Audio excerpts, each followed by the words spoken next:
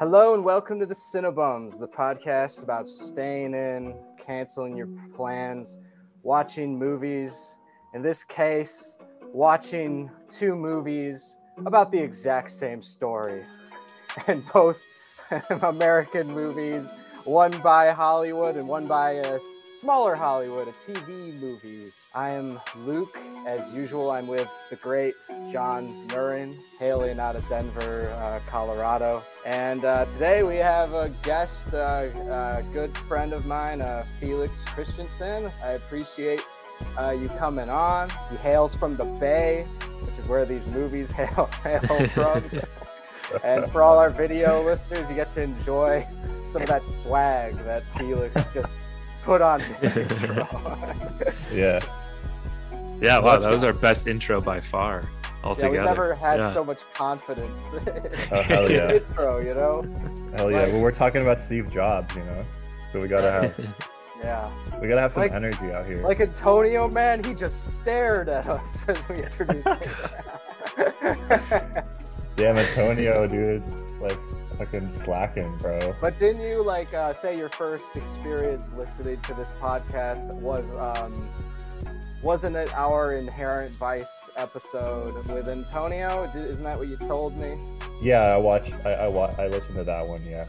Right. I didn't really know who you guys were, I think, at that point. Yeah, you were just like, this is the podcast that Antonio is on. Yeah, I saw him post about it on the story. Yeah. And that's how I got linked to it. And then I think I met you when we went to my cousin's barbecue. Yeah. And you're like, he's the guy from the podcast. Yeah. But yeah.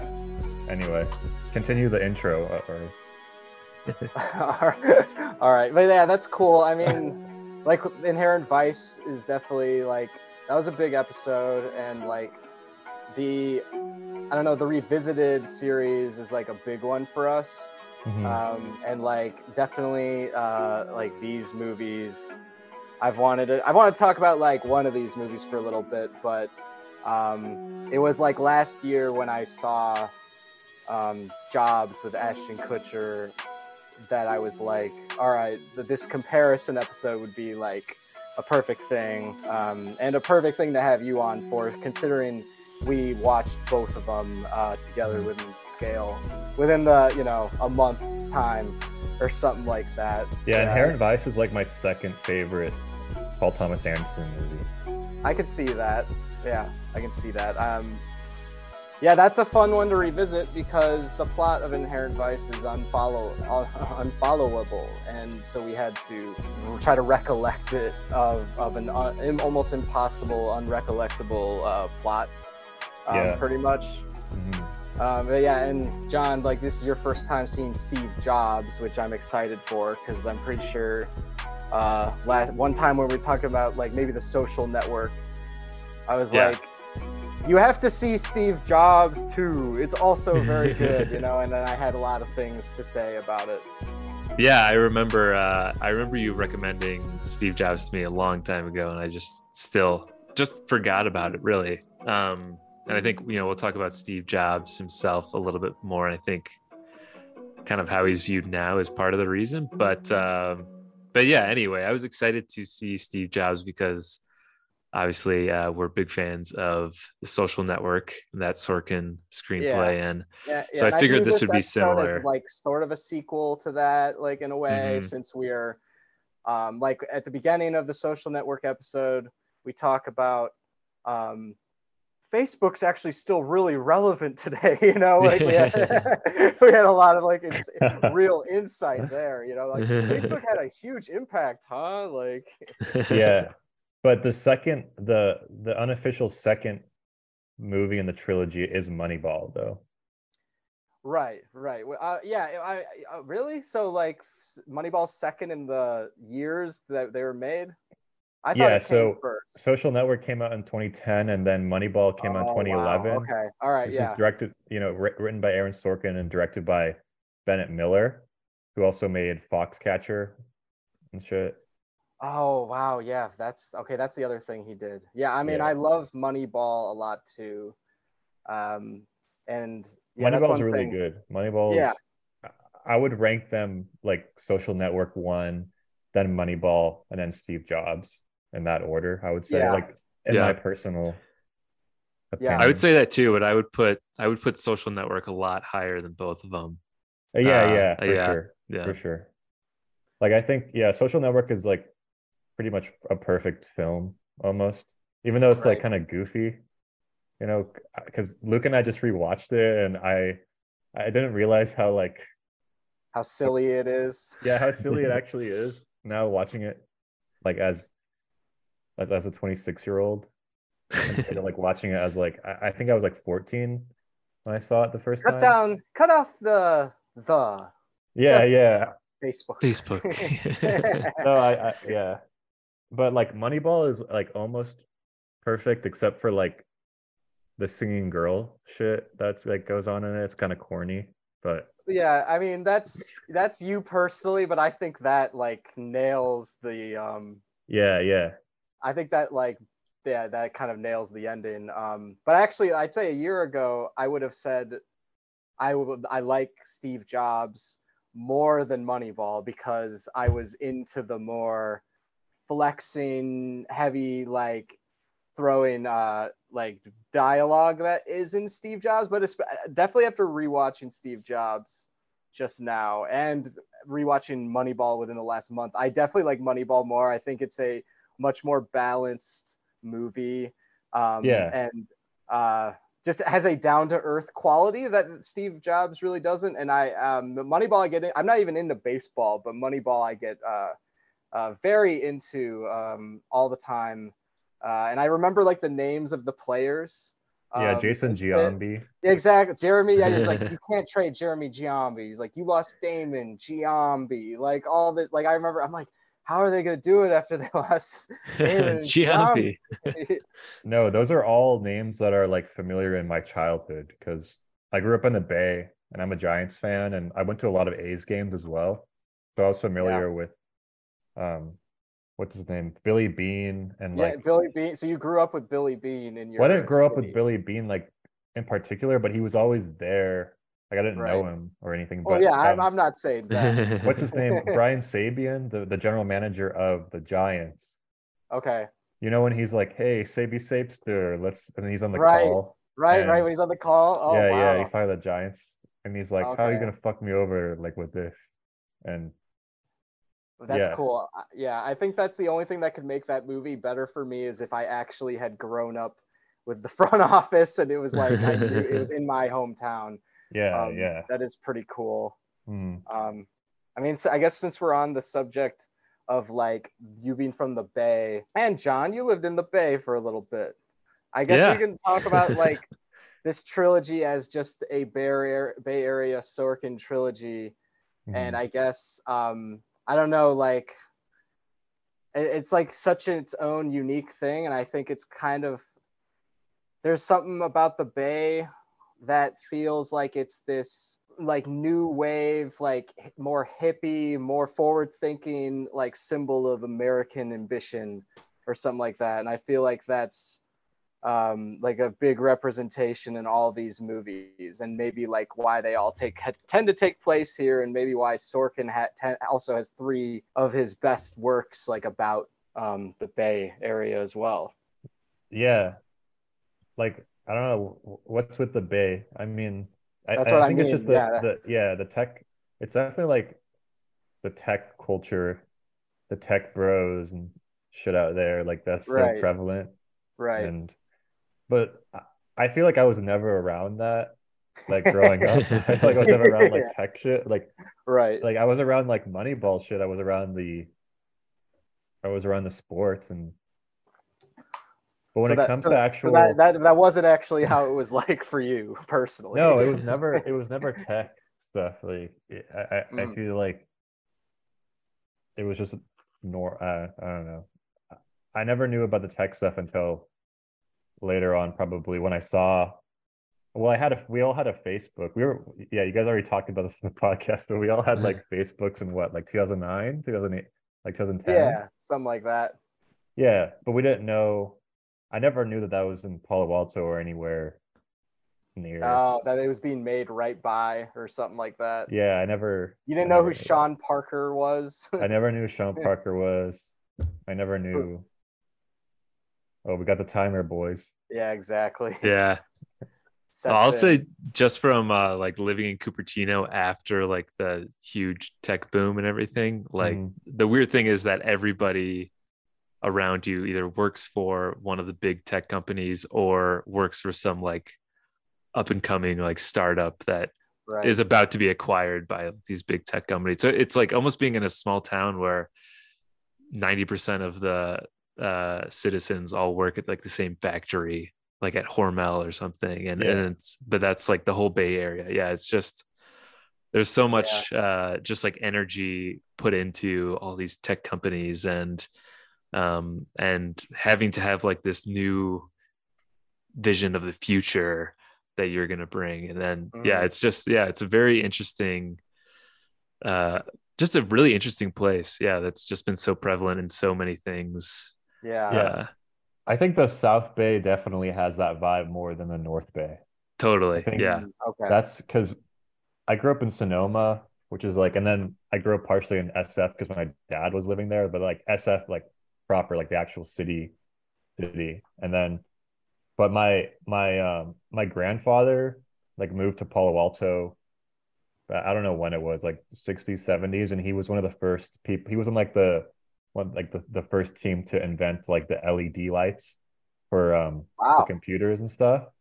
And he like got like a master's at Stanford and stuff. So he was actually a part of like the first, I don't know, wave or whatever of the computer. Yeah, I mean, John, would you say like, you know, like where all these I forget what they're called, the product launches, like where they all take place in Steve Jobs, for instance, were you say maybe living by one of those like types of places? Because that's the vibe I get.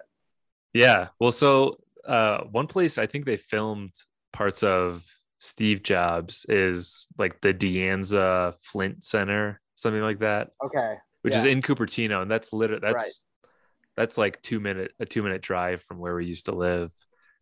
So we're and then like the spaceship, the big Apple headquarters was also like just down the road, like 5 minutes. So yeah, we're surrounded by all that. But I was even just talking to my wife about this last night, that it's just so weird. I didn't even really take into account any of that until I watched Steve Jobs. It was like, oh wow, yeah. So like they introduced the iPod next door or something, something like that. It's I didn't take into account like the significance they never stop innovating over there. Yeah. This is where they never stop innovating. Wow. Yeah. Yeah. But definitely these films have this sort of mythological like vibe to them, because I don't think anyone was saying that shit like about it. I don't know. Like I never heard anyone talk about like any of that, like anything that was going on like in that way. There's definitely like a mythology or sort of it's brought up more. It's more sensationalized than it actually was. I think John, you probably can like say the same thing about living in Cupertino or being in Palo Alto or something, but yeah. Yeah, I mean, I've been to like the De Anza campus before and stuff too, and it looks like a community college campus. Like that's, it didn't like jump out to me, but this is like some people. I've worked with some people who are like huge Apple like fanboys that watch every press conference and everything. Who they would be like, "Oh, you were right by the right." Oh man, but they're like not. Are they in the Bay or are they like no? They're not even in. These are Midwesterners, who kind of romanticize that. Too. Yeah. Like there's that world of like, in like Steve Jobs specifically, because it's all product launch. You're like, oh my God, this is like the most hype like event right now. Yeah, the crowds. But like that, not for me, but like for these people. So I'm like thinking, what crowd of people is it that for them this is like, seeing a Radiohead concert or something. Like they're doing like a wave and stuff. And I think that's like the most cinematic thing to me in like specifically Steve Jobs is when they cut away to the crowd where it's like, God, yeah.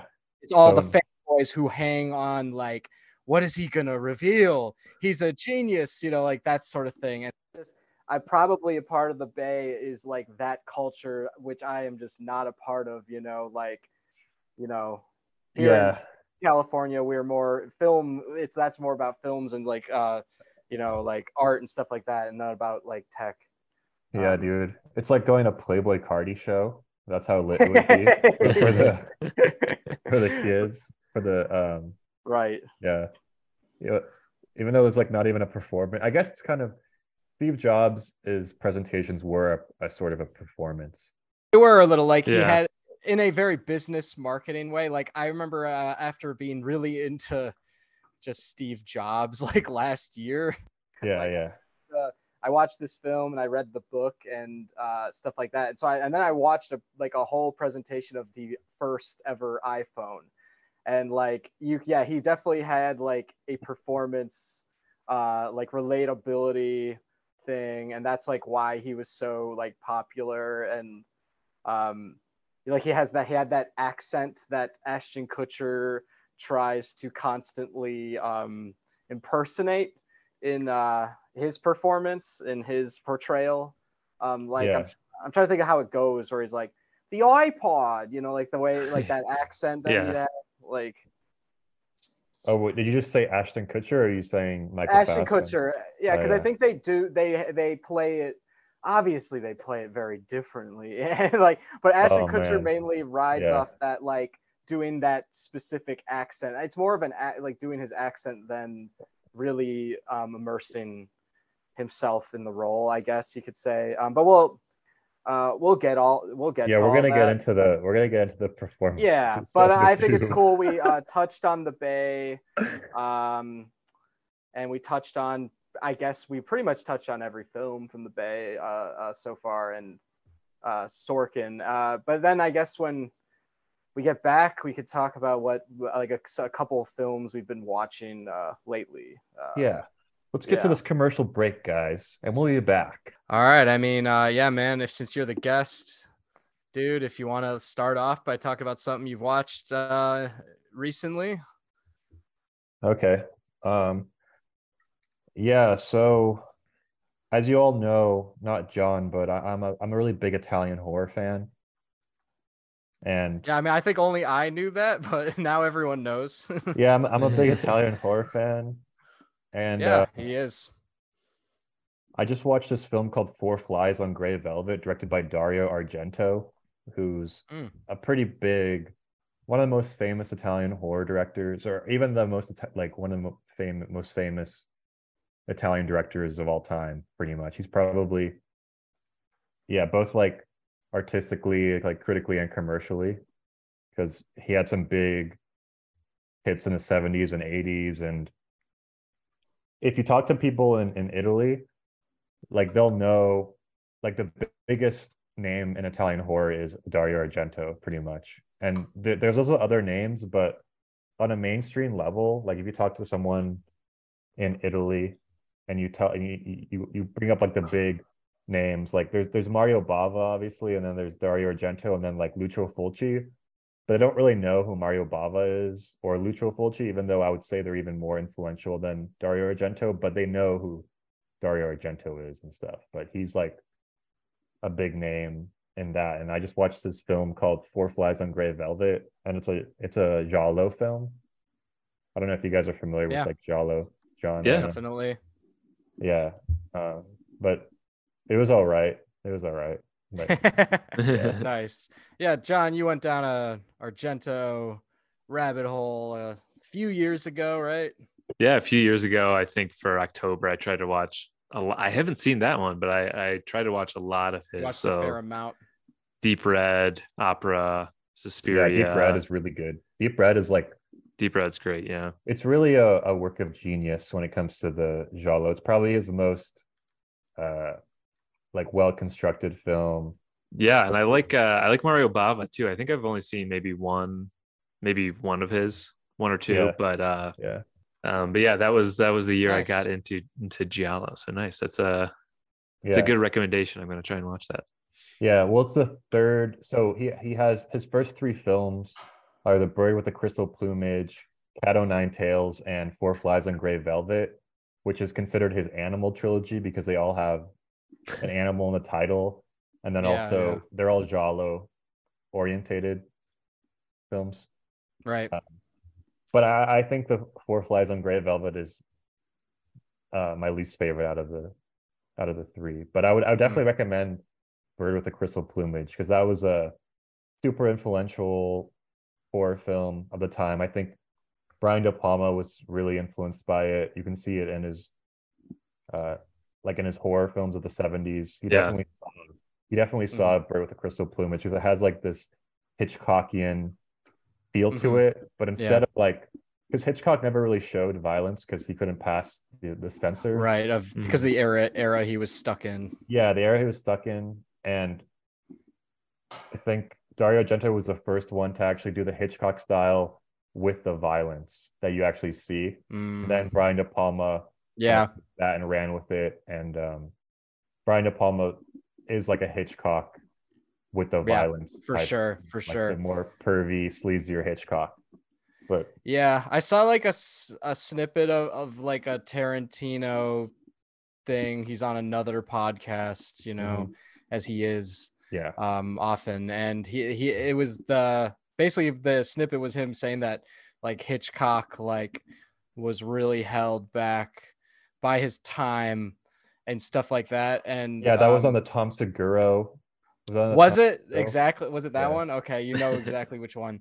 I've seen like dude, I've seen all the Tarantino interviews. I've read like all of his books. Like I listened to like all of his podcasts. You can see here. Right, and we have a Django Unchained and an Interstellar poster right behind Felix, which is a very fitting duo as well.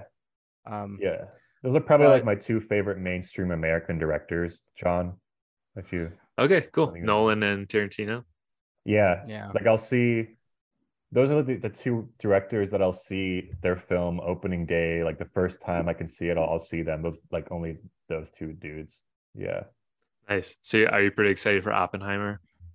Oh yeah, bro! It's already a classic, and it's not even out yet.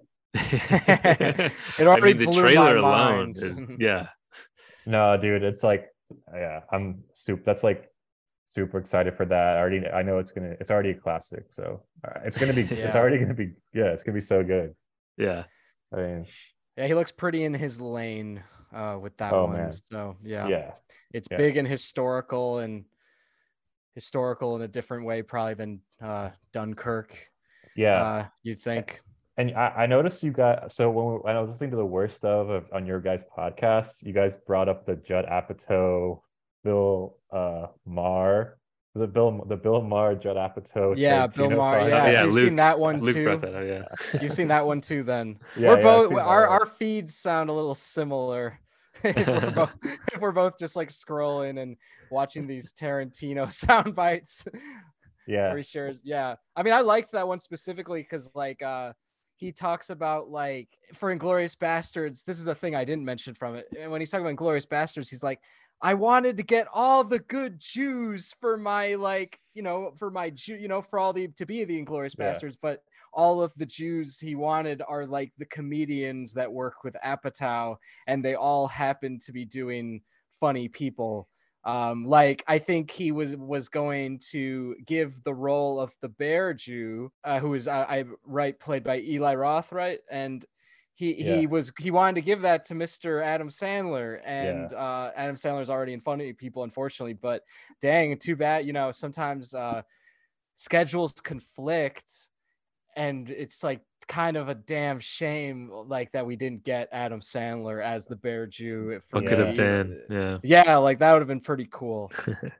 Yeah, that would have been weird. Like that definitely would have been weird because you also have the Mike Myers cameo in Inglourious Bastards as well, because he plays like forgot about sergeant that, or something, who gives Michael Fassbender whatever his mission is to go with the bastards to the cinema or go to the basement. Oh, so he gives him the information in the nice like dining room. Right, that's Mike Myers. Yeah. Oh wow. Yeah. Oh, that's pretty Lieutenant crazy. Archie Hickox. That's the name of the character. That's Michael Fassbender's character. Okay, nice. Yeah, and And little that. prelude to Fassbender, I guess. All right, nice. Yeah. All right. All right, I'll go next. Yeah. All right. So the one movie I watched would be a Spike Lee joint from 1994.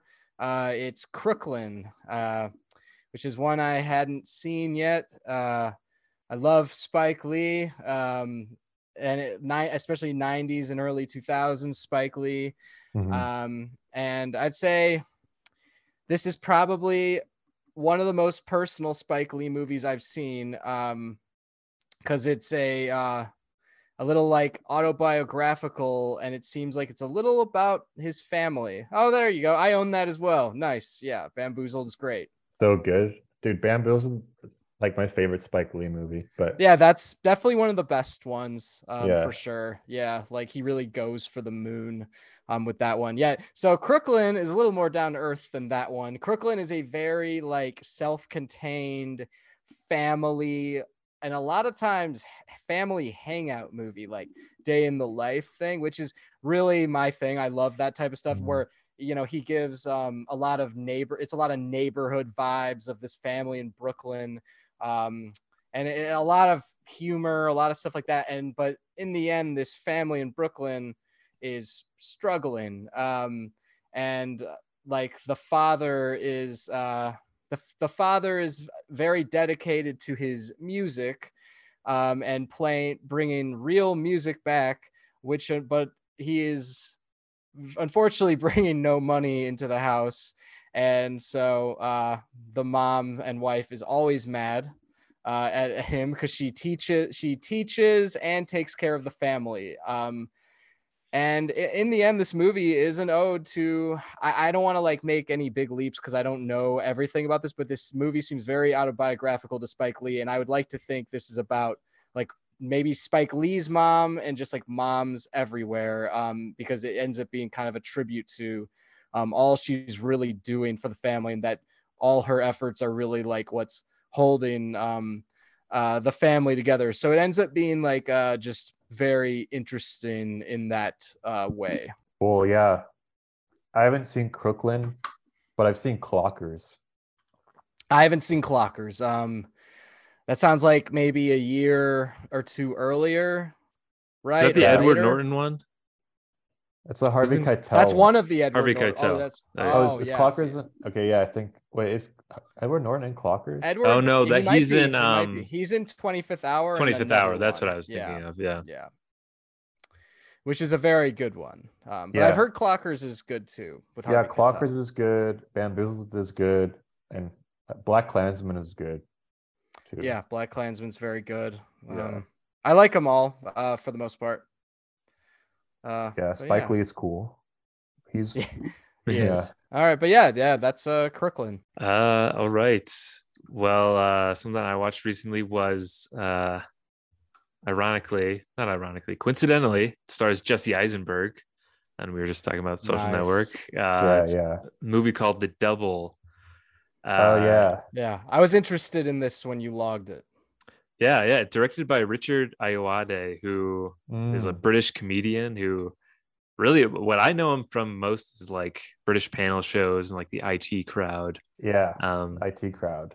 Yeah. But he's directed a few movies, this being one of them. And it's Jesse Eisenberg, Mia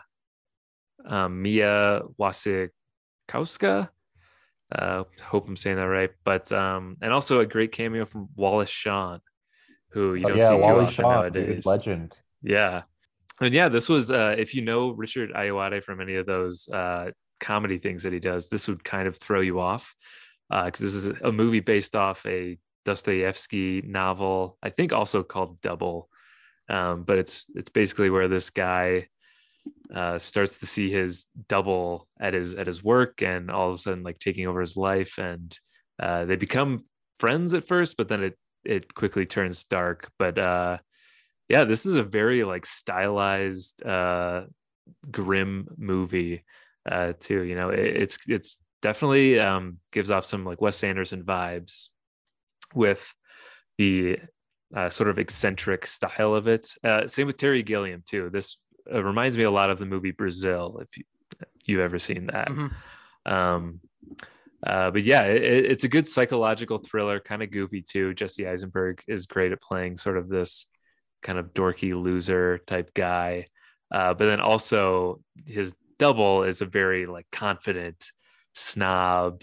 He's kind of manipulating everybody, and he's so great at that. So it's Jesse Eisenberg in like a dual role, Right. which is pretty interesting. One that can kind of be like, anybody who thinks Jesse Eisenberg isn't like versatile or like just does one thing. No, this movie, he literally does, two different performances. So it's like, you can put an end to that endless thing. I don't know. I feel like a lot of people say that about him when I'm like, I mean, obviously he's like a type. So, he does have his type, but like, I don't know, like he delivers great performances as well, even though he, it's always tends to be someone nerdy-ish. Yeah, dude, there's this episode of the IT Crowd where there's this character that I think the girl is dating, and his name is Peter File. His name is Peter File. And there's this part there when he's in an airport or something, and they're like, report like all pedophiles, like report all pedophiles. And then he's like running through the airport and he's like, I'm Peter File. I'm Peter File. Yeah, I've not seen that. No, that's like the most memorable thing about the IT Crowd that I've seen is the Peter File one. Yeah, I've only seen a few episodes of that, but it is so much different from the double.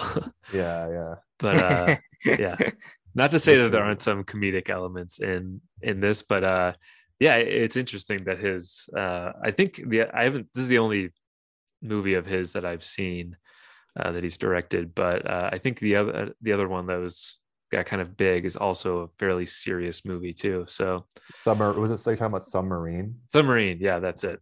Yeah. Submarine's a nice little coming of age British drama.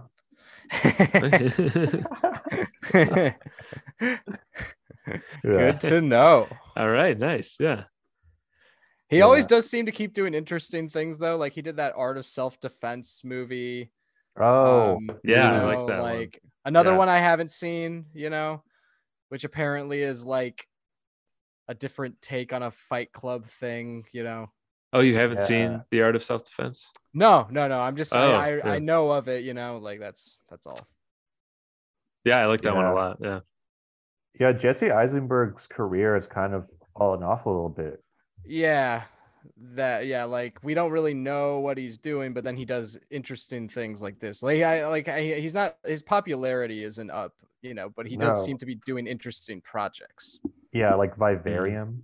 I've heard of that. I haven't seen that. Oh yeah. It's like they move into the suburbs or something, and that's like a horror movie. Right. Yeah, like every house is exactly the same. Yeah. Right.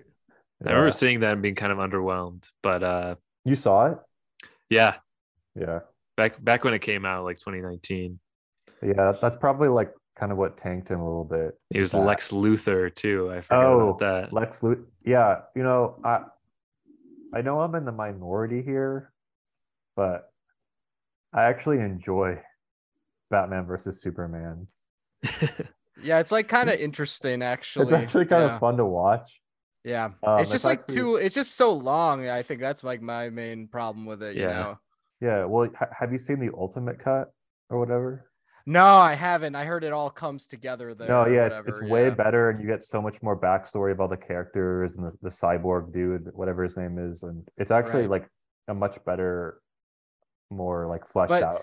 Jesse Eisenberg kind of does do a good job in that movie, even though he's miscast very much. But he does do a good job of like setting up the fight and being like, it's black versus white or something like that. It's dark and night, like He kind of like it's like he's an announcer for it or something like that. He announces the fight that's about to happen for the audience. I mean, I like that. There's stuff in it I like. I'm not like some people really like are so anti like DC and stuff like that. I don't have enough weight in the game to have like very strong opinions or care enough, Yeah, it's But I just do like like, the fanboy culture around it kind yeah. of ruins Yeah. it. But it's actually, if you just like watch it, without Yeah, all there's that. like a lot of well done things in that and Yeah. the Justice League film.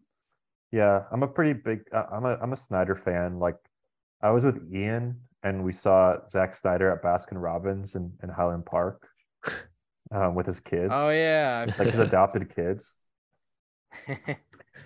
Did you go up to him?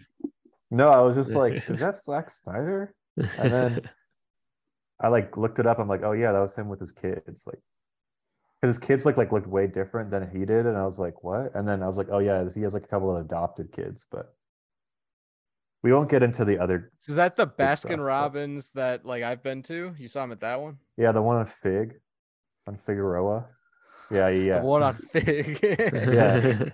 No, because Gotta he plug probably that Baskin Robbins. Yeah. yeah that If you Baskin ever want to Robbins. see Zack Snyder and his kids hang He out might there, be there, eventually, yeah. he might show up. Yeah. Yeah, well, he went to Art Center, which is in Pasadena, so he's probably familiar with Highland So he's Park. from that like area, He's an East LA Yeah. boy. Well, yeah, I mean, he's from like Michigan, but he went to school, Oh. like, I think he went to grad school at Art Center where he met Michael Bay. Michael Nice. Bay went to Art Center What a as well. duo too. Yeah, what Yeah, a yeah. duo. It makes sense. It makes I'm sure they sense hit it that off they- great, Yeah, yeah, yeah. But Yeah. Like my Anyway. style is big action, so is mine. yeah. But yeah, Jesse alright. Eisenberg, yeah. Social Network. So yeah. So yeah, I think it's back to you then, Felix, for your next film. If John, you are all done.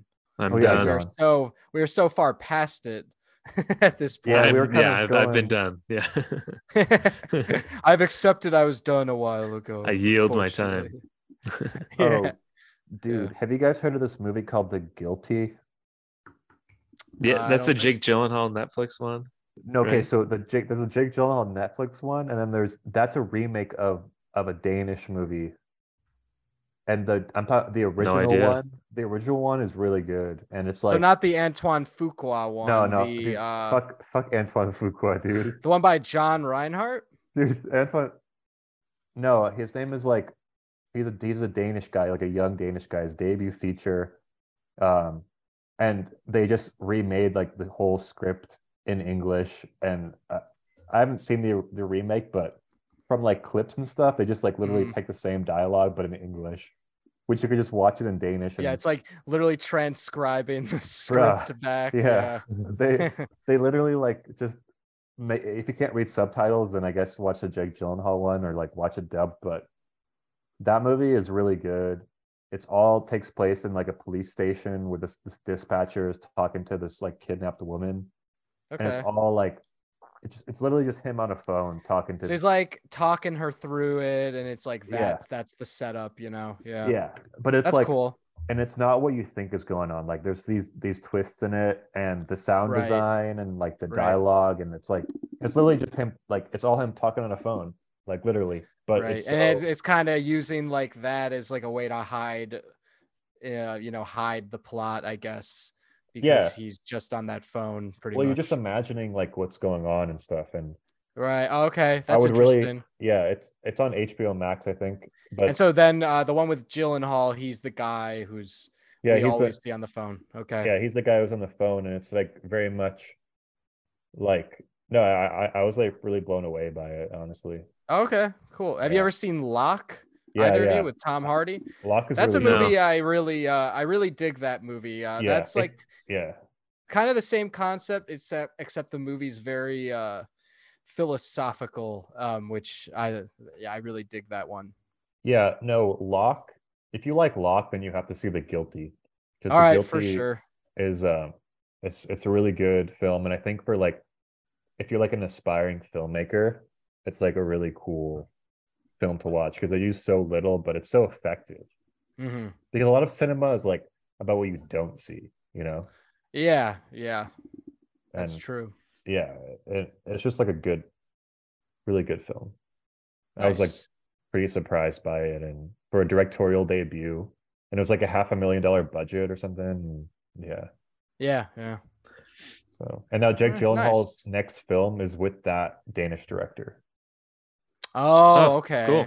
Yeah. Lot of crossover with that one then. Yeah, because Jake Gyllenhaal's like he saw the film and was like, "Yo, like let's remake it in English, dude."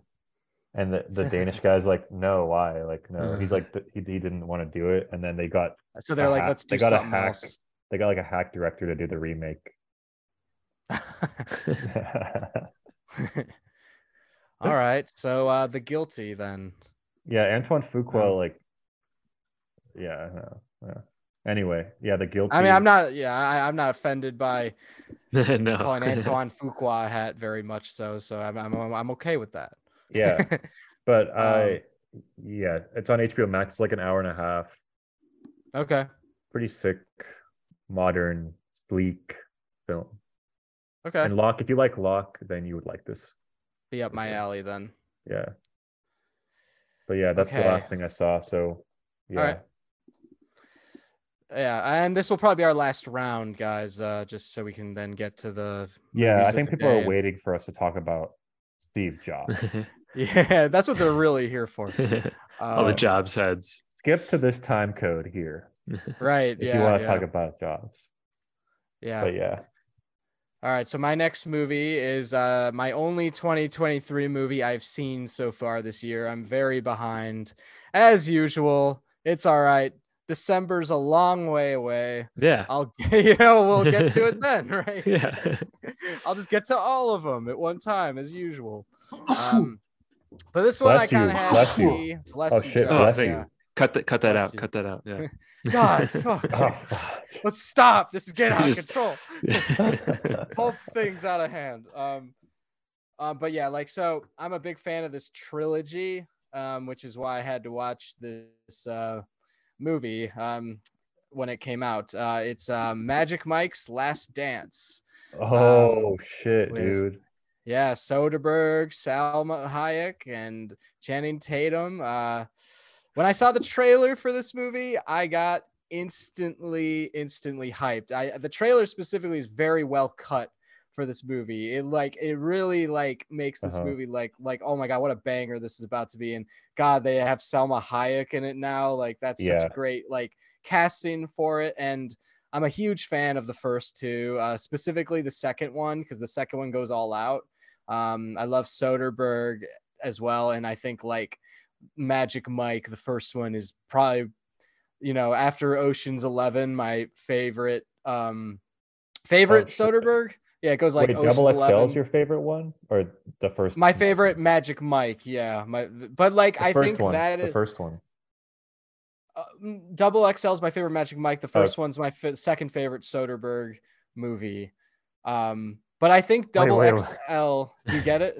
That was confused. It sounded like you said, so the second one's your favorite Magic Mike, but the first one's your second favorite Soderbergh.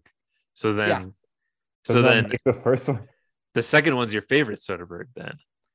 No, second one is technically not a Soderbergh directed movie. That's why it's all right. I was gonna get to that. It's a gray area. That was the confusion. Definitely ghost directed by Soderbergh, in the way that you could say Top Gun Maverick is ghost directed by McQuarrie and Tom Cruise, but it is technically directed by Gregory Jacobs, who is usually either I forget whether it's the DOP or the first AD of Soderbergh, but that's not a Soderbergh directed movie, even though it is. You know what I mean? So if we're getting technical with letterbox rankings, I don't put Magic Mike Double XL on the ranking. So that's why. Mm-hmm. So all right, we cleared that up. It's not in the Soderbergh canon. Yeah. It's not in the Soderbergh canon as officially as the other ones, but The Last Dance is in the Soderbergh canon. He directed it, and I will say I enjoyed this, but it is probably my least favorite of the three, just simply because it doesn't have a lot of weight in the narrative to necessarily hold the runtime, which is unfortunate. It's mainly it's very simple plot. Magic Mike meets Salma Hayek. He dances for her in this very epic scene. which is the peak of the movie, is when he gives Salma Hayek this like private dance in her house. And it's just incredibly well shot. But like after that, they basically go to London and she sets up a show for Mike to put on. And it's basically them just kind of planning this show where there's gonna be a bunch of male strippers, and that's really it. And yeah, and that's hot. It is a hot movie. It is a hot movie. There's a lot of I saw a review by someone I like some magazine or something, and it said it like the quote was like, if dry humping was an art. So like that's pretty much it's like a weird like niche that this movie has, but that's literally what it's doing. It is artistic dry humping is what it is. Like if you want to see Channing Tatum dry hump with Salma Hayek in the most visually pleasing way possible in terms of being shot by Soderbergh and being very cinematic, this is what you're going to get. But like I said, that is by far the peak of the movie. And outside of some other very cool dance scenes, this movie doesn't have much else, unfortunately. And it has a great finale, of course, when the show is played. But other than that, I found this movie kind of like to be a bit of a snoozer at times, and just not having that much going for it. But I don't know. I'm still happy it exists, nevertheless. And I'm fine with them making as many Magic Mikes as they want to make, as long as they keep it, as they keep it fresh. Yeah. Well, you gave it 4 stars on Letterboxd, which seems like that's like pretty good. Yeah. Well, yeah, I think it's a quality film. Yeah. For sure. Yeah.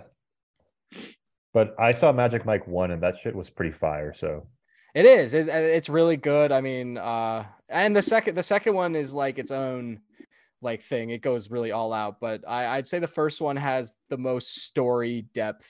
Yeah. No, it's honestly really surprising, the first one. Like I thought I saw it back like maybe a year after it came out or something, and this is before I knew about like really what directors were. I didn't know about Steven Soderbergh, and but I saw it and I was like, "Whoa, this is actually like really good." I thought this was going to be some bullshit, but you're thinking it's like a joke. Yeah, it's going to be like a joke movie that women see as groups and like just ogle over it. But yeah, they're all like very well directed, well made movies about like people, and they're all actually like very uplifting movies as well.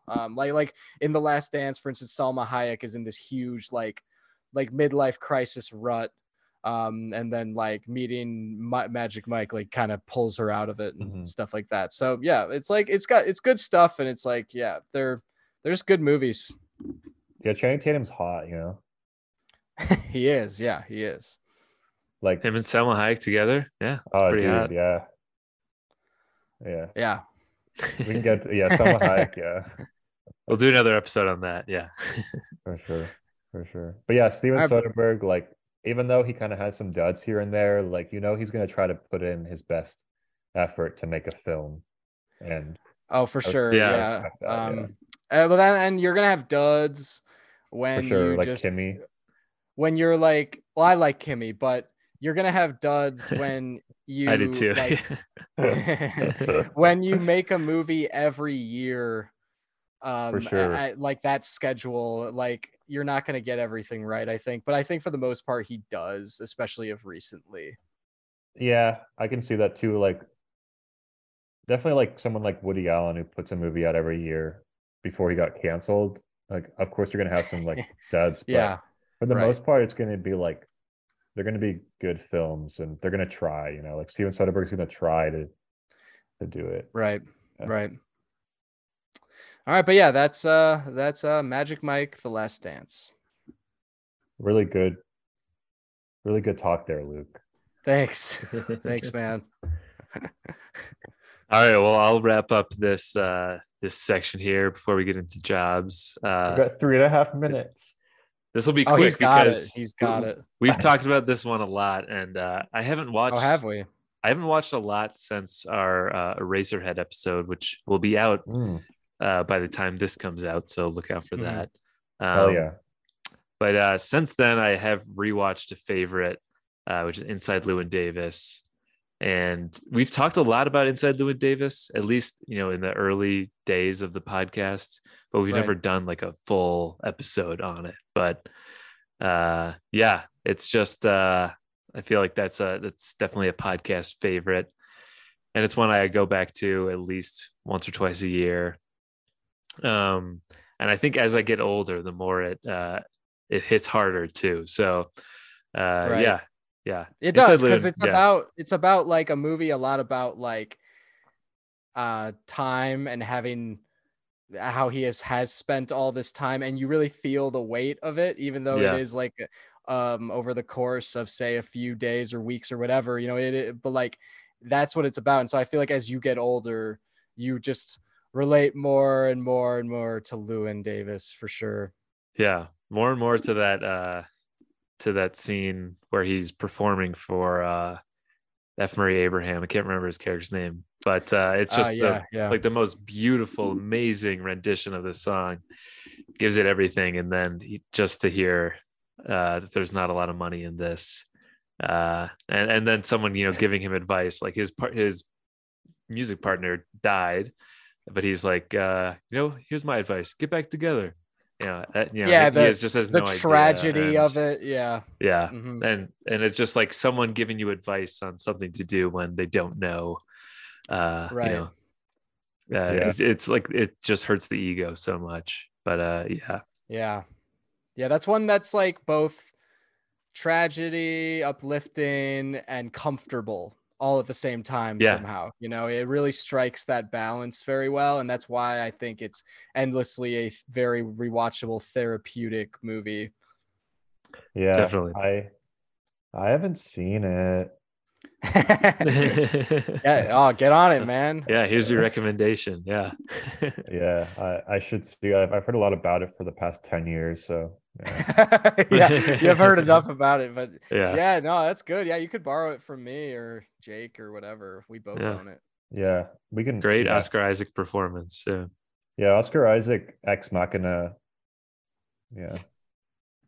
Yeah. He is in that movie. But that's like his best film, right? Oscar Isaac, Star Wars.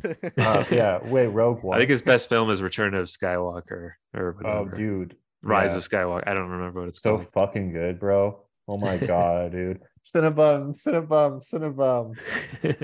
on the Cinnabums podcast. We're about to get cut off. I just want to say I'm on the Cinnabums podcast and it's fucking lit. All right. And we're back. Yeah. To preface this, just so everyone's clear on what we're doing here, we are covering Jobs versus Steve Jobs.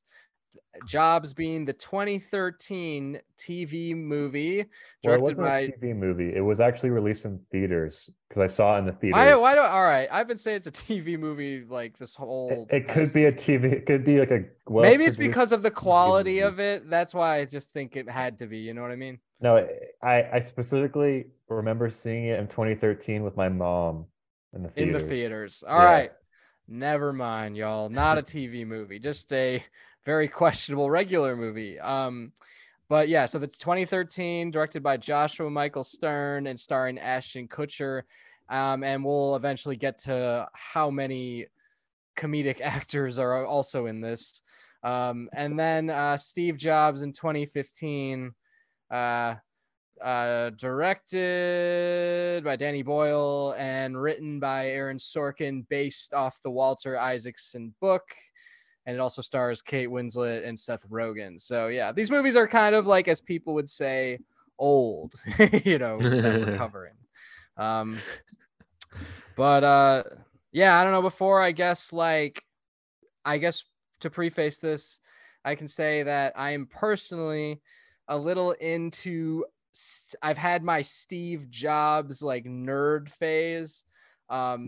Mainly from watching these movies, but I read the book that Walter Isaacson wrote, like his autobiography, and it's a very interesting one. And I think there's a lot of like interesting parts, like depending on like whether you're someone who's like, God, Steve Jobs was like, there's like two crowds, you know what I mean? There's like there's three. There's like one that doesn't, there's a group that doesn't give a fuck about Steve Jobs. And then there's a group that everyone's like, Steve Jobs, you know, he didn't know anything about like tech or anything. He was just a madman, and he was like, he just like was mean to all his programmers, and he was like you know, all about marketing. And then there's words about how Thomas Edison was like that too. And then there's the group that reveres Steve Jobs as a genius and whatnot, an artist or whatever. And I don't know if I fall specifically into one of those categories, but I do find Steve Jobs' life to be interesting. There's a lot of story beats that you can take away of like just like how his life turned out, and like just his baggage with maybe his family and whatnot, and how that led to maybe some of his relationships. And I'm a guy also who never gets tired of someone who went down like a hippie subculture, and how that like from the 70s and 60s, and how that formed I guess the way they view the world and the way they think. So I'm mainly into those things about Steve Jobs, of course, because of also all the things he accomplished as well. But yeah, I don't know. I'm personally into Steve Jobs. I've been into Steve Jobs before just because I read that book and seen these movies. I don't know about you guys. Oh yeah, bro, I was totally inspired by Steve Jobs like 10 years ago. Even up into college for sure. I was inspired by him. What'd you do with that? What'd you do with that inspiration? Did you try to build a computer? Well, no, I think I was more inspired by the fact that I could use his tools to create art. Oh yeah, like okay, like the way he viewed his like products as like what they would be for people. Yeah. That's the big inspiration, the fact that you can create anything on his computer. Like he wanted to create things that anyone could use to make pretty much anything, design anything, whether you're talking about like making a film, you know, drawing out, like doing like architecture, buildings, design. All of that is very inspiring. And I think that's what's so cool, because everything that I do is on the computer, you know, everything I do is created on this MacBook Pro that I'm using right now. And the first, I'm an Apple guy, you know, I've only had Macs, I've only had iPhones, you know. And I think I was so inspired by kind of, I guess, his, I don't know, it's just like creativity and like I guess his success as a young adolescent, you know. Not so much now, but we'll get into that, because I think there are things like about like the future he definitely predicted right, like such as like what you're saying about like everyone, if they have a computer, you know, like, you know what I mean, it become that line where it's like it becomes a vehicle for the mind, you know, like that line. And kind of like how the Social Network, there's like that line where JT says everyone will live on the internet. Like there's the beginning of like, there's the beginning of Steve Jobs, which I guess we could just start getting into since I'm bringing up the very beginning, where he's like, where they're like presenting the personal computer and the advancements of it. And they're like, everyone will be able to eventually live anywhere in the world and conduct business right from here and work remotely. Like it'll enrich our culture and blah, blah, blah. And like, that's literally like the era we're in now. Exactly. Yeah. I mean, that's how just how much Steve Jobs sort of has I don't know, over like encompasses our entire like upbringing for our generation. Like everything that he was doing to sort of change the world was sort of happening while we were coming up to. So I think he really resonated a lot with our generation. And I remember being in like high school when he died, and and that was like a huge deal for us as like high school students for some reason. But it's like everything, like the iPod had become the big thing then too, and iTunes and all that. The thing about Steve Jobs is that he was an inventor. Like everything that's come out since he died, there hasn't been any new Yeah, I mean, like you products can't since. say any except for like say the cameras. Like, what really are they like promoting that is that new about like the devices? Really, like, Yeah, dude. oh, you still have that one. Was that new? This is That's like, iPhone oh, 10 yeah, 10X, it's I a think. way old. Yeah, see, like now, but like this is technically new, We but then all they we all have a updated different even one. Yeah. more. Oh Yeah. wow, you only got two. I didn't mean to Flex. flex my United Explorer Sorry, card either. sorry Sorry. Oh shit. to sorry to Hacked. flex my 3 Hacked. lenses on y'all guys, but Yeah, well, right now, guys, it's the real deal. yeah, for those who are listening, we're showing each other our iPhones on Yeah. camera. Yeah, But yeah. yeah, but the thing about Steve Jobs is that he always was like, no, we have to like outdo ourselves. We have to invent something new and put out a new product and not like reiterate, upgrade the same thing every year over and over and Right. over, Yeah. which Yeah. is what Apple has become at this point. There Right. hasn't been Yeah, any new definitely. products besides, I think, the Apple Watch, but I also heard that that was also his thing as well. But literally, Right. Apple Probably. Yeah. doesn't really have that drive anymore to create like new actual invent No, new, yeah. you know, new He technology or new clearly software. he was the force behind it with him. Yeah, And yeah, what's crazy is he because he created was enough fucking though. nuts, dude. It's because he Yeah, was fucking yeah. nuts. Yeah. Like he Yeah. was like pushing people beyond their like limits and stuff. And I don't Right. think Tim Cook or whatever whoever has that drive in them. And Apple's kind of just No. they're just working on profits now, you know. Yeah. That's Yeah. it. And Seemed like there was a lot of like rapid change when he was Oh yeah, it's in like his like golden age of Apple, yeah, he really. like And invented everything that we still have like yes, now. Like they yes. yes, invented it was like such a clusterfuck of new inventions. Like it was yes, insane. And now yeah. there's like not as much new things, and There's it's almost literally becoming nothing. stale. And Yeah. now everyone is talking shit about Steve Jobs and Elon Musk and all Yeah. those guys, which I'm definitely very mixed on all of them as well. But Mhm. yeah, but now we've gotten to a point where there's not a whole lot of new things, and we're kind of sick of these billionaire tech guys at Yeah. this And I point. remember, I think, John, you brought it up, and maybe it was like the worst of last year when you talk about Don't Look Up, the Elon Musk, Tim Cook character in that, who's like the villain in Don't Look Up. And that's kind of like one of the first Yeah, films. And also in the newest Jurassic World, the villain is like a Tim Cook dude or like Yeah, a, yeah, for and sure. that's For sure. kind of like the zeitgeist we're living in now, where it's like those guys are actually more demonized than before. When we're going to talk about with the films, they're like in Steve Jobs and in Jobs, they're very much inspirational, like figurehead thought leaders. Right. yeah, You know? Yeah, I mean, so all right, for in Steve Jobs specifically, I think that like they do have a gray area with that, but I do think it ends on a very yes, where it's like, yeah, this guy was an inspiration and did everything, you know what I mean? Yeah. Like it kind of draws away from that because it ends on an inspirational note, but all right, so I guess yeah, the summary of the plot of Steve Jobs is it's 3 product launches. First one is Macintosh, the first ever one, which is like their product after the Apple II. Yeah. Second product launch is Next. That's when Steve Jobs leaves Apple, goes out on his own, invents a new computer. That's really overly expensive and doesn't do anything. Third one is back at Apple. He's CEO. He's saving the company practically. And I believe the line is The 4 months iMac. from insolvency is what they say, like in both films. And it's the iMac, yeah, which is for me the computer that was like when I was maybe 3rd grade or something like that. 1st to 3rd grade was like what we started using, where I was like, whoa, look, we're in computer class. This is cool. Like, look at all you can Yeah. do on these computers, and they're so simple and blah blah blah. And like, Fuck yeah. just that design, you know what I mean? Like Yeah, of that the that shell with the blue and the reds and yeah, right, stuff. and Yeah. how you can open the hatch, you know, and there's like just those all the like the outputs just right there. Yeah. Mm.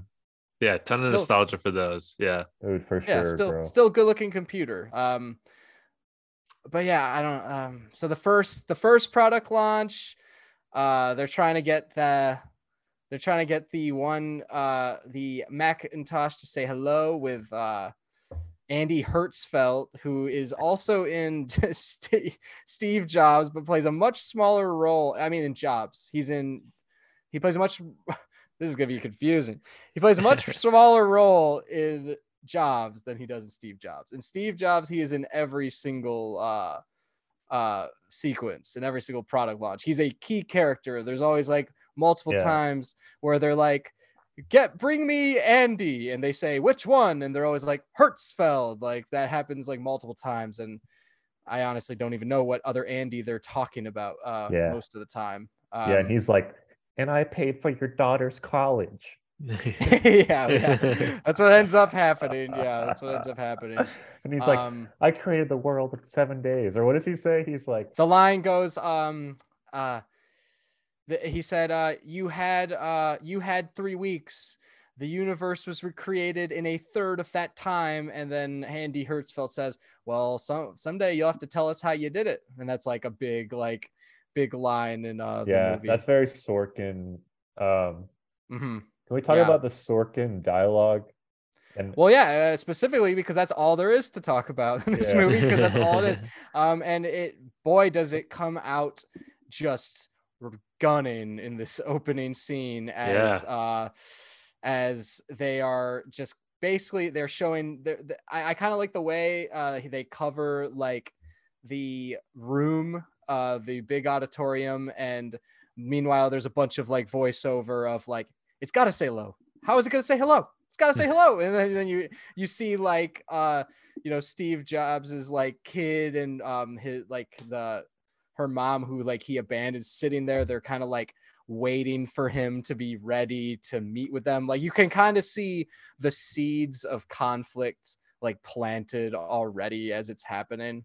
But and it's just like that Sorkin dialogue where it's like, the conversations that they have, it's almost like every line is a one-up of the next line. Yeah, it is. It's like it is. Sort of. It kind of has great, and it has like rhythm to it as they are doing that, But I will say, in this movie, I used to revere it a little bit more, that aspect of it. I think now I am a little bit more. This time I was watching, I was like, all right, it's getting to be a little much. These characters are such fucking assholes, But especially like with the daughter in it. There's a part where they're fighting in front of all those people, and they're like back and forth, and it's like one would. They're just like sparring with words, and I'm like, no one would actually like say this. Like no one would actually like say this shit out. Yeah, and to get specific, like there's an interaction with Wozniak, each and every time, played by Seth Rogen, who I think is great in this movie, by the way. But each interaction I think is very good. I think they're maybe the peaks of the movie. I don't know if you guys have a favorite talk off in this, but I think those are the peaks in it for me. But I think that both, I think so. I think I would agree. They go hard, right? They go hard, especially the second and the third one. And I think the high point as well is, I think, in the third act when he's talking to Jeff Daniels, and he's like in the garage, and he's in the board meeting, and then they're talking in that hallway. I think that's the second product launch. You mean the one with from the video? The one from the video. This episode. It's like that's what men do. See, I think that one goes a little too hard, because he's just like, Jeff Daniels is like taking all these like words, and Jeff Daniels is like, oh man, like he's literally like just like reacting like, oh my god, he's giving me so much shit right now. This guy's a maniac. But the Seth Rogen ones specifically, they build towards these very huge, grandiose lines that I think swing a little too hard too. Like, the first one is the big I play the orchestra line. That's in Act 2, and then in Act 3, Seth Rogen at one point says like, I'm sick of being made to think I was Ringo when I know I was John. And that in that moment, I'm like, all right, that's a little much. But I think everything else I like, I really love like their back and forth in it, and I think it's very good. And I think Seth Rogen really holds his own against Michael Fassbender, who is going really fucking hard in this movie. Yeah, yeah. I mean, he has to, like, he's playing Steve Jobs, you know? And I think there's also an interesting history behind the film because it was originally supposed to be David Fincher and then Leonardo DiCaprio, right? And then they were like, he was like, oh, I want $10 million with final cut. And then and then they were like, oh no, whoever produced the film, I forgot. But Leonardo DiCaprio is Steve Jobs. Leonardo DiCaprio, and then it was Christian Bale who was going to be in Bale it. is better than DiCaprio. Yeah. I don't know if it was that. I don't know if it was specifically that order, but it was DiCaprio and then Bale, and then it was Fassbender with Danny, and then Danny Boyle like directed it. Yeah, and then also when they were making the Steve Jobs movie, Aaron Sorkin and Tim Cook had a little back and forth because Tim Cook was like, oh, they're making another Steve Jobs movie. Like, this is very opportunistic. And Aaron Sorkin's response was, oh, you're talking about opportunism? Like, you guys are exploiting kids in fucking China, like making iPods and shit. Not like, one to talk at all. You can't be talking about opportunistic. Right. Yeah.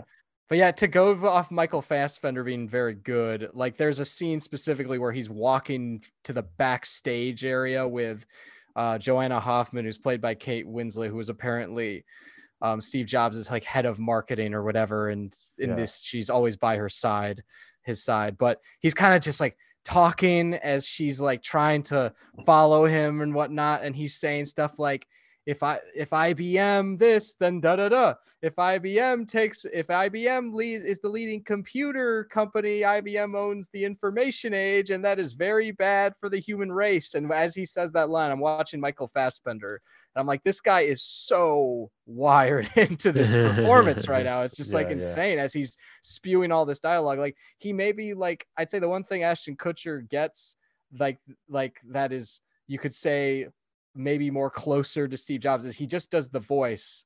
Like Michael Fassbender is going full on into like this portrayal, like for real. Like, he's doing some method acting stuff. Yeah, and there's definitely this part in the end when he's like the older Steve Jobs, when he's presenting the iMac, where he's talking to his daughter, and then when he walks out, it's like a music video where it's like the strobe lights. Right. And it's I remember. Yeah. It's so like operatic and so like sensationalized when he starts walking out, all the lights are flashing, and he's like, it's like,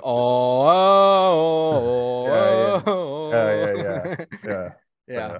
And it's just and then go off.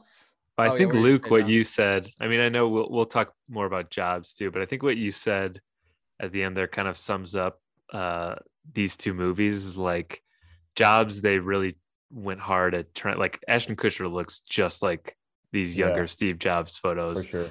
And then his like character sounds a lot like him too. They're really focused on like the details to get like accuracy on. It's like, let's typecast it as much as possible, you know. Whereas then Steve Jobs is more about like what's compelling about the story of this guy and the company too. Yeah. And to go off the Walter Isaacson autobiography, basically Steve Jobs is an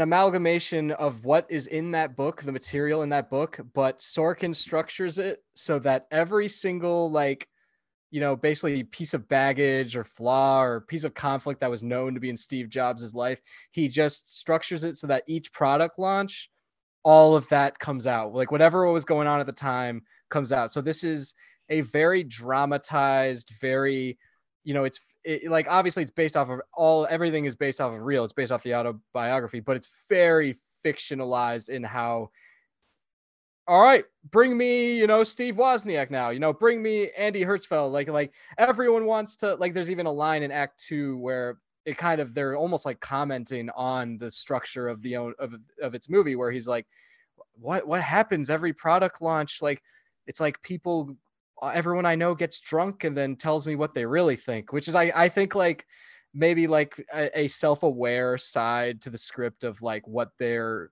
clearly doing, you know, like the over dramatized play aspect of this. Yeah, I actually think I kind of like have praise for the structure of the Steve Jobs movie, like the way that it does like a product launch instead of doing like a straight Yeah, up it's very autobiography. interesting. Yeah, Yeah, instead of doing Yeah. a biography where it's like montaging through this guy's life, it's literally like right. just taking three specific moments that play out in real time Yeah. with like the act structure, which is a really cool way to do things rather than like Hmm. Jobs where it's just this It's like fucking long so stereotypical. dude, Yeah. It's the Wikipedia page of Steve Yeah. Yeah, Jobs it in film literally it form. is. Yeah. No, it's literally like the biography of his like entire life, which is, and it just takes the blueprint of any sort of biography movie where it's just like the montaging through everyone's Mhm. like life, and then yeah, but literally like Steve Jobs, it's basically three three films in real Three short time. films, yeah, in a Yeah, way. yeah, and then you have some like cross-cutting between like board meetings or like kind of flashback, which is Right. really Yeah. There's cool. flashbacks to what happened between like the Macintosh and Yeah, like the next computer and stuff like that. Yeah. I mean, the first like section kind of just introduces like everything that's going on.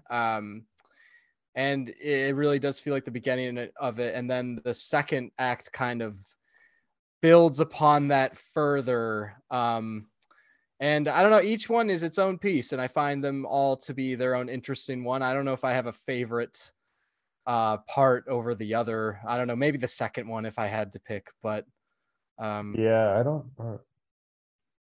Yeah, probably the second one with Jeff Daniels.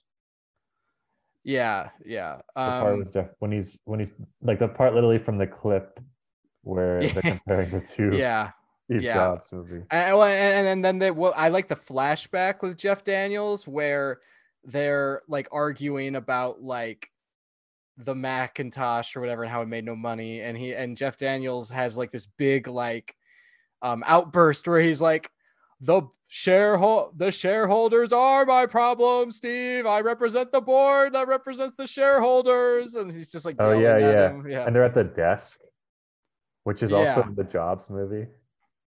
Oh, Dude, like the board, yeah, like the board where the the board with exact J.K. Simmons. replica scene where they J.K. fire him, Simmons. they outvote him. Yeah, yeah. Yeah. And I think it's dude, the guy from Full Metal Jacket is the board head in Jobs. Or no, the guy who the CEO of Apple, the Jeff Daniels character is played by the guy from Uh, Full Metal Jacket. What's his name? Oh, Matthew, isn't it Matthew Matthew Modine? Modine. yes, Yeah. that's Matthew it. Yeah. Modine plays the CEO of Apple in Yeah, Jobs. yeah. Everybody in Jobs is somebody. We can say that right off the bat. Yeah. Yeah, dude. And There's Seth Rogen. multiple. Yeah, but like in Steve Jobs, Seth Rogen, like does his best and stuff. Yeah, to like be Yeah. this. He's Yeah. really great in it, and I think it's a good time to bring this performance back around because The Fablemans was out this past year, Oh and yeah, yeah. Seth Rogen was very good in that, and like that was really impressive because he had to be the catalyst that um pretty much breaks up Michelle Williams and Paul Dano, who are two of the like most intense actors that we have. So like props to Seth Rogen for that. Yeah, yeah, because I never saw Seth Rogen as an actor. I just saw him as like a comedian that like did comedy movies, and then he's like now trying out. Like same with like Jonah Hill. Like I don't really. I guess they're like technically actors because they're acting in movies, but this is kind of like this is Seth Rogen's Moneyball, whereas Jonah Hill's like Yeah, I'd yeah, say so. Yeah, Oh yeah, that's good a good. point. Yeah, yeah. yeah, but yeah, and he's like the Apple II, like you gotta give the credit to the The Apple Apple II II. had all the slots. Like the reason Yeah, they like the Apple II is because of all the slots. yeah. And like there's a whole through line about the Apple II, how he doesn't want to thank the Apple II, Yeah. which is And I guess and yeah. I think it builds perfectly to the final one interaction, which I think is one of my favorite scenes of the movie where like they're arguing in front of everybody and they're like people are trying to like get like the spectators out of there, and they're like, no, everyone stay where they are. You know, it's like so intense. And he still doesn't want to thank the Apple II team. It's just kind of like, I don't know, it's an amalgamation. It's this big savage moment. And he's really like, I don't know, it's almost like he's coming for revenge in that moment, you know? Like even though he's winning in Act 3, as they say, you don't really feel like he's winning. You feel like he's just alienating everybody in order to like just do what he's wanted to do. And the movie's basically making the argument that, as Seth Rogen points out, it basically says you did not have to be so shitty in order to do all this. You know what I mean? Like you didn't have to. Yeah, I think that's how. So I think all the parts where they're talking about like the Apple and the business stuff is the most interesting, and then when it gets into his like personal life with Catherine Watterson and the daughter and stuff, I kind of lose more interest in that too. And I think that's kind of the same. I find it interesting. I mean, Catherine Waterstone has a good part in the first act, I think, but like after that, she's not really doing much. What I think is very interesting actually is in Jobs, how the daughter thing is played out in comparison, because they actually, since it's straightforward, they actually show the scene where she's like, I have your daughter, and he like basically is so shitty and just refuses to like believe it, like right off the bat. He's like, how could I have done that? Yeah, he's like, how could you have said, like he basically like scolds her for like accusing him of impregnating her. And he's like, the Lisa means locally integrated structure architecture. Yeah, it's a coincidence. Here, I have that quote pulled up, I think. Oh, I don't anymore. Never mind. But then he goes, but in the beginning, he's like, no, it's just a coincidence. Like I didn't name it. It's a coincidence. And then in the end, he's like, no, I named it after my daughter. Yeah. Which I don't know if any of that's facts or not, but he's like, the Lisa, you named it after my daughter. And then Catherine Watterson's like, you said I slept with half the world's, or whatever he says, some shit about the world population. Basically called her a like a whore. It's in order to like take the responsibility off of himself.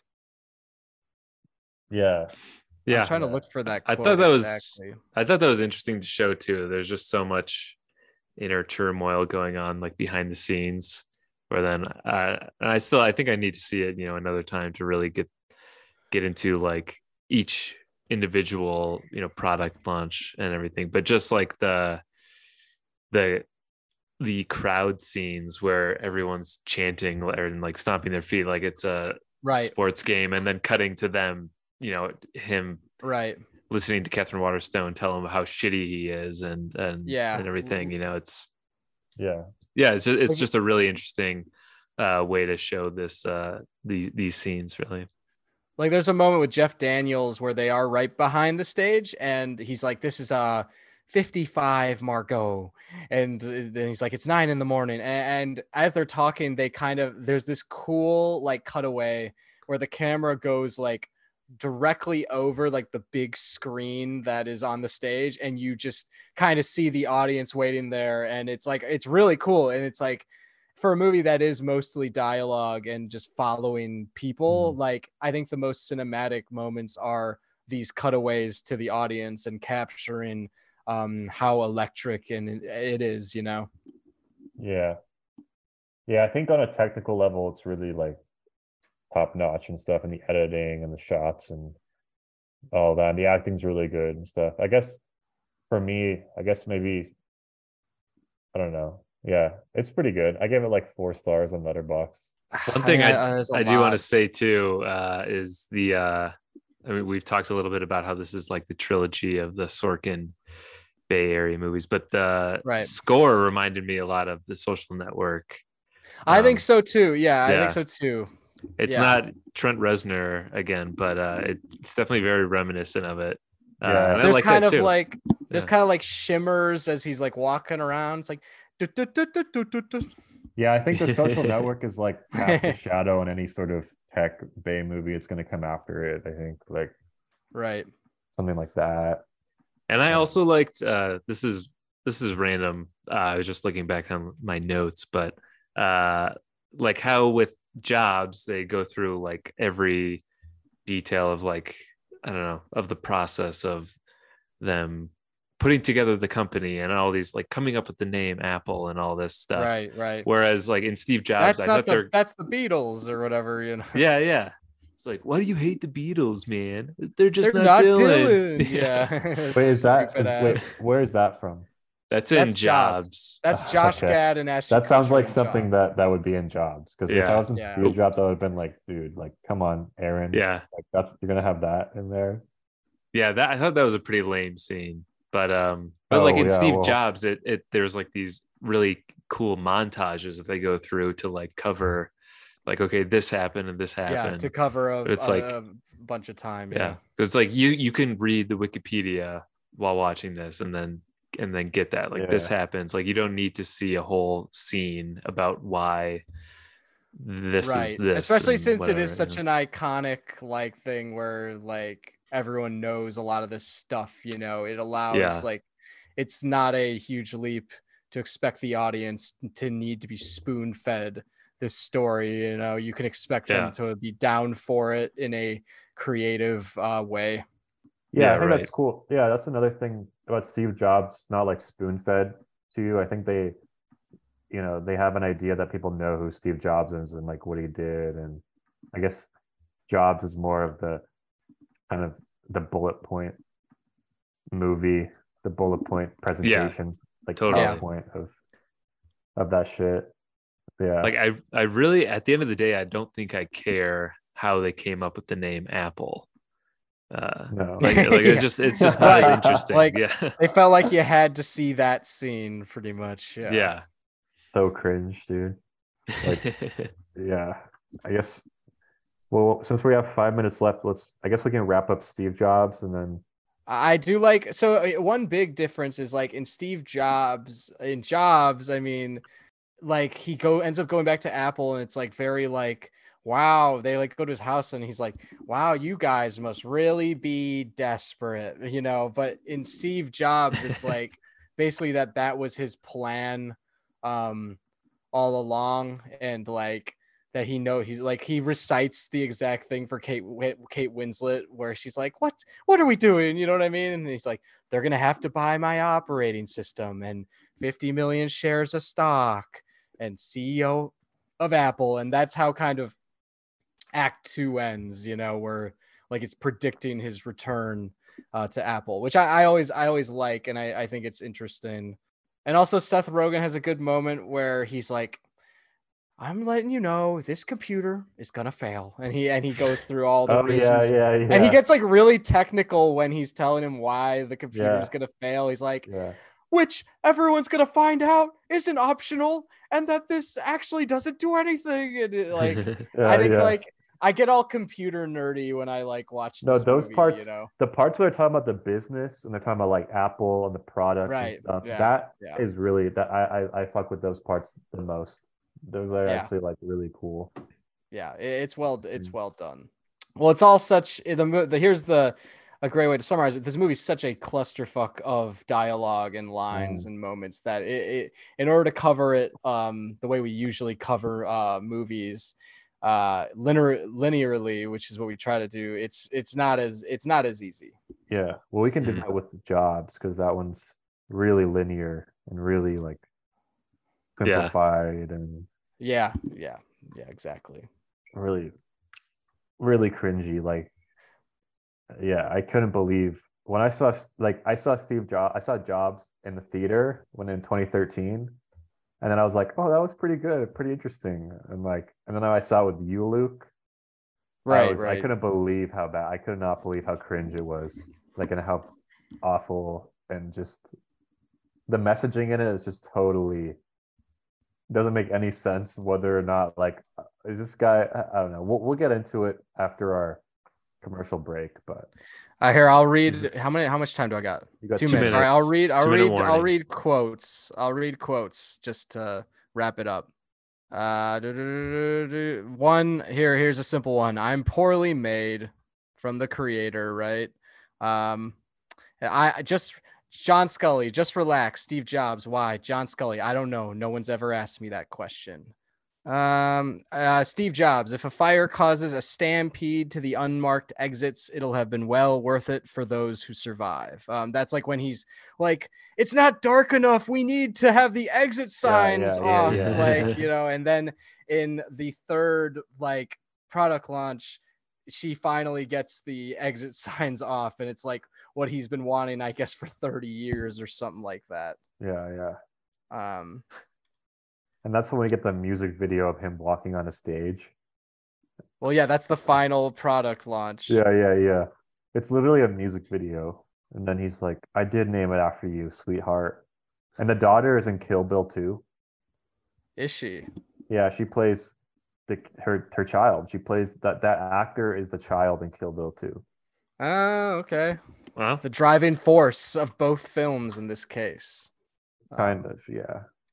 I do think it's a little on the nose when Jeff Daniels is like, why do people who are adopted feel abandoned? And he's like so like psychoanalyzing him like right to his face. Like that always, I'm like, all right, let's settle down here. Yeah, that one hurt, right? So anyways, now we're moving on to Jobs, which is very different. I don't know, like there's like this one clip on YouTube that Felix showed me a year ago. I put it in the group chat. I don't know if you saw it, John. Yeah, John, yeah, I did watch it. Yeah, which is almost what inspired this episode. Yeah. And specifically that rant in it with Ashton Kutcher. I don't know if like either of you remember, like maybe you remember, Felix, like what he says and like how what he's yelling specifically, but I just remember him like going off heavily. No, it's him in like this white room with the board, and he's like, if you don't share our enthusiasm for this company, then get out. He didn't have the vision. Right. And then it cross cuts that with like the super intense dialogue with Michael Fassbender, Steve Jobs, and Jeff Daniels and shit, and it's just like a totally different level of a film. And then it's literally Ashton Kutcher firing a guy, and then Michael Fassbender. It's so goofy, dude. Yeah, the movie is so goofy in the worst ways. Yeah, I find it to be very laughable and almost like, I just can't believe it. I ended up going all the way through. It almost feels like as if Ashton Kutcher is doing SNL Steve Jobs or something like that for a whole movie. Yeah, exactly. That level. Like I think it's like scene 1, he goes to like a college classroom or something like that, and he's older Steve Jobs now. No, it's literally the iPod. It's the first scene. He's like the iPod with the gray hair. Yeah, he's like 1,000 songs, 1,000 songs in your pocket. That. No, but the thing is, like, that they're trying to be serious with that. Like, that they're trying to be, even though it is like this SNL level sketch comedy thing, even though this movie tries to be so fucking serious with like its message and the story, like this inspirational story, and it just like does not work at all. So corny. It just doesn't work, and it's just bad. It's just a bad movie. In every way, After that opening scene, it kind of peels back. It's like, all right, now we're, it's like one of those where we're starting from the beginning. Now we're going to go back to, we're starting at the end or whatever. After he's done all his accomplishments, now we're starting at the beginning. And it's basically then just cuts to Steve Jobs in college. This sequence I find specifically hilarious because it straight up to me just looks like Ashton Kutcher walking around this college barefoot. I see no disappearing into Steve Jobs like whatsoever. And I'm just kind of like, Steve Jobs was not this tall and good looking walking around in college, like at all. No. And like, it's not even like Ashton Kutcher lost like a shit ton of weight for this role. It looks like, you know what I mean? He still No. looks kind of like pretty broad, like more broad bodied and stuff, when like Steve Jobs was always like ridiculously skinny. Yeah.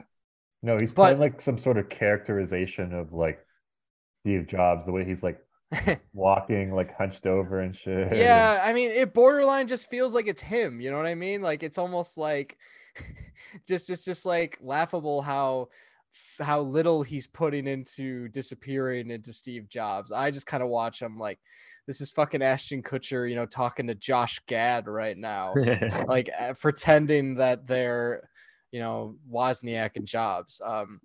But this opening college shit is so like stereotypical. He's just walking around barefoot. He's like, I don't really care. Like, I'm a hippie. I don't care about my studies, blah, blah, blah. And like, and then he's like, whoa, what's this? Calligraphy? And he like hooks up. God. Then he like hooks up with this girl, and then there's this long, very long montage, which I'm sure you, of course, guys remember because it's long, and where there's a lot of montages. There's a lot of montage, but this is the acid montage at the beginning, Oh God. where Steve Jobs is where he's like just tripping out, and the camera constantly is circling him as he's in this tall grass in like a northern California valley, and he's just like doing this, and it's just so obvious, like everything is connected and this is influencing me as like a person. And you know, and then in the rest of the montage they show him doing more things like studying like more about calligraphy and art school and all that shit, and then going to India, meditating, like that whole stuff, the era of like Steve Jobs, I guess, you know, just the college years. Yeah, like you were saying, Luke, how you were I don't know, interested in like the 60s like The counterculture stuff type guys. Yeah.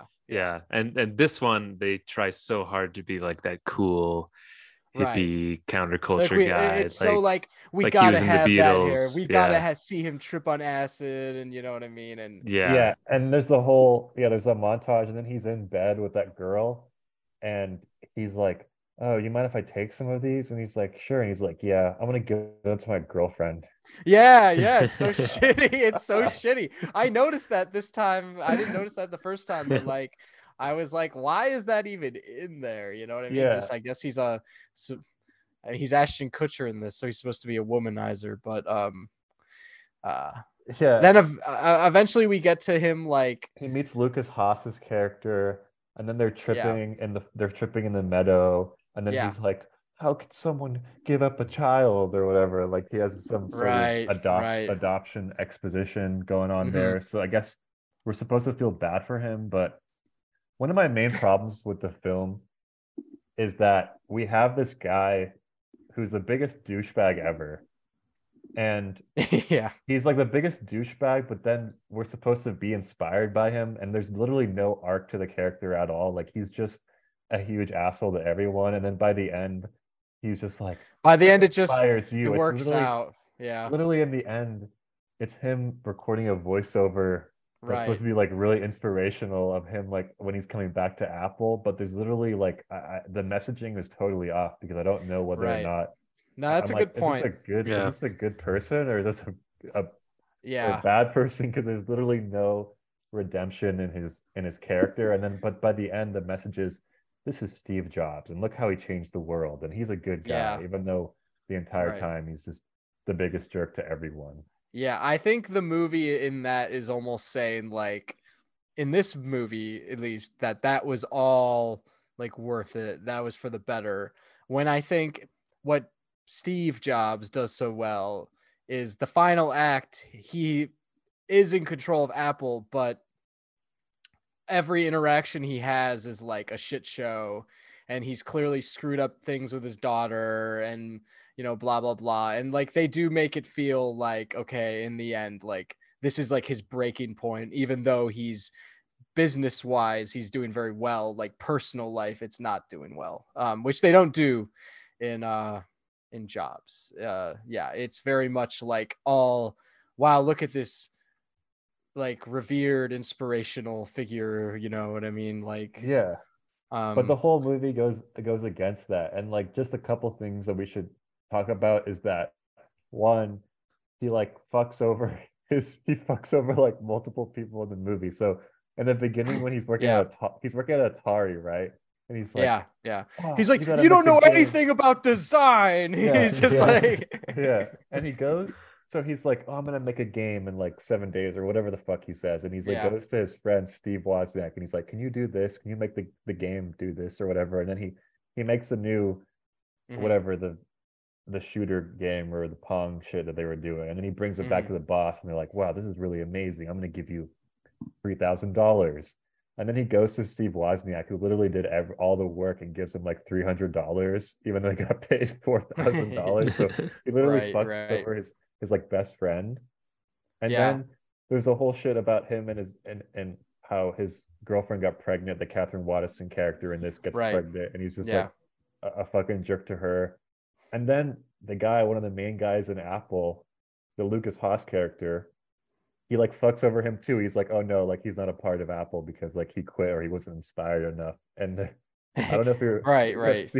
There's that scene in front of the house where he's like, dude, just chill out, dude. Like, it's like, it's not a big deal. It's like, this is the company. This is a business. Like, yeah. And he's like, you don't share the enthusiasm for this company. Like, don't tell me to like chill or whatever. Right. And the thing about Ashton Kutcher playing this role is that Ashton Kutcher as an actor, a performer, has always played like a chill ass dude. I for the most part, like he's like a chill, like playboy, like handsome guy. That 70s show dude. Right. But he's like playing against type and it doesn't work. Like it doesn't work at all. Yeah. I thought his version of Steve Jobs did seem like he was crazy, but not in the way that Steve Jobs was actually crazy. You know, like he was like really insane. And I never felt like when he's not yelling or anything, like, oh, he seems actually smart. Like he seems like exactly. He seems like a normal dude, like for most of it. And then because the plot needs for him to become Steve Jobs, it just happens. They don't do anything to characterize, like the writing doesn't do it or the performance doesn't do anything to be like, this is someone who's about to become this like very like crazy visionary man. Like I felt the whole way through, I'm like, this is just this normal dude who all these things just are happening to him, you know what I mean? Because it feels like I guess the plot feels disconnected from the characters in this, which is not good. No, it's a misfire, and I don't know if it was like budgetary reasons or they're just like trying to scrap together some shit, because it does feel like a TV movie, even though it was like I'm pretty sure it was wide release. Like it does not look good ever. No. The college days look exactly the same as when they are running Apple. You know what I mean? Like it doesn't feel more extravagant. It doesn't feel nicer. The lighting looks like shit again. Oh, it's so flat. You know, it's so flat. There's like no detail to like what should be in an incredible like Apple campus or something with like where they're innovating and doing great tech. And especially since Steve Jobs was a guy who was about like visual like beauty and like about the look of things, and this movie just doesn't look like, it looks like shit like the whole way through. And there's the part where he's like I didn't get fired from Apple, it was stolen from me or whatever he says. And then he's listening to the MP3 player, the CD player, whatever, right before the meeting, and he throws it out and he's like, this is junk. So there's all these like contrived little moments in it. And then we gotta talk about the Josh Gad like Wozniak. I mean again, I like we were saying, I think he went for the look, because at the end the pictures do show they formed Josh Gad's hair to look exactly like Wozniak's at the time. So they went 100% like look and costume. I really feel just like with Ashton Kutcher.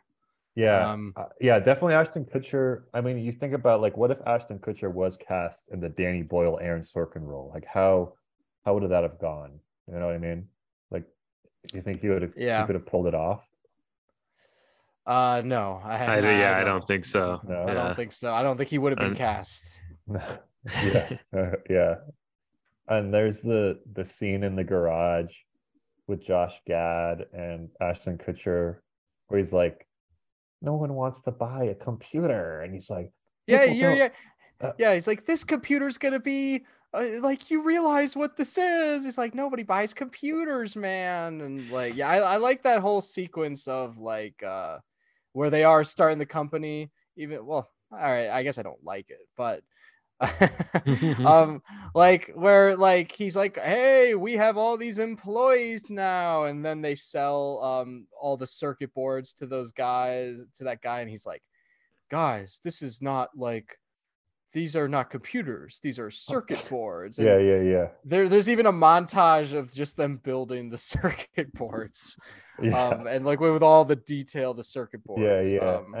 And they go to the shop and try to sell them, which is, if you go on Netflix and you watch like the preview, it's the scene where they go into the shop. Right, yeah. Which is probably the best scene in the movie, because it's like not a bad scene, like, oh, this is like interesting business. Like, this guy's like, it kind of is, yeah. He's like hedging his bets that he's gonna be able to sell all these computers or whatever. But another scene that comes to mind is the boardroom scene where he gets voted out, and then he's driving in his Porsche.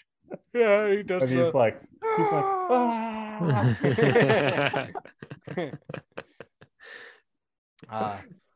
yeah. Some from the very beginning I forgot to mention, which I think is actually like a very perfect way that encapsulates this entire movie, is it's the first needle drop, and it's the flashback back to the college days, and the song is Peace Train by Yusuf and Cat Stevens, which is a very famous, well-known song in a lot of movies. But just the fact that is the first needle drop, and he's like, oh, we're back at college, and it's like the counterculture time, is like such a typical way of setting up that, and just showing how the lack of originality and chances taken that are going to be in the rest of this movie. Yeah, I'm glad you brought up the needle drops, because there's so many. Just basic ass ones, just basic, like when they're starting to put together like all these like parts and like chips. It's this montage, and then it's that Joe Walsh song, and it's just all these like supposedly cool like 60s 70s rock needle drops to sort of put you into this space. But yeah, it just seems so like generic when they do it. But and there's like a little revenge plot in there, because there's this part where he's driving with Steve Wozniak, and they're like, what are we gonna name it? And he's like, whatever he says, the Star Trek name, and he's like, Enterprise. And he's like, how about Apple? And he's like, yeah, it comes before Atari, because he's like working at Atari before. Oh yeah. But that's the scene then where he's like, what about Apple Records, the Beatles? Right. You hate the Beatles. Yeah. They're not Dylan. No. No.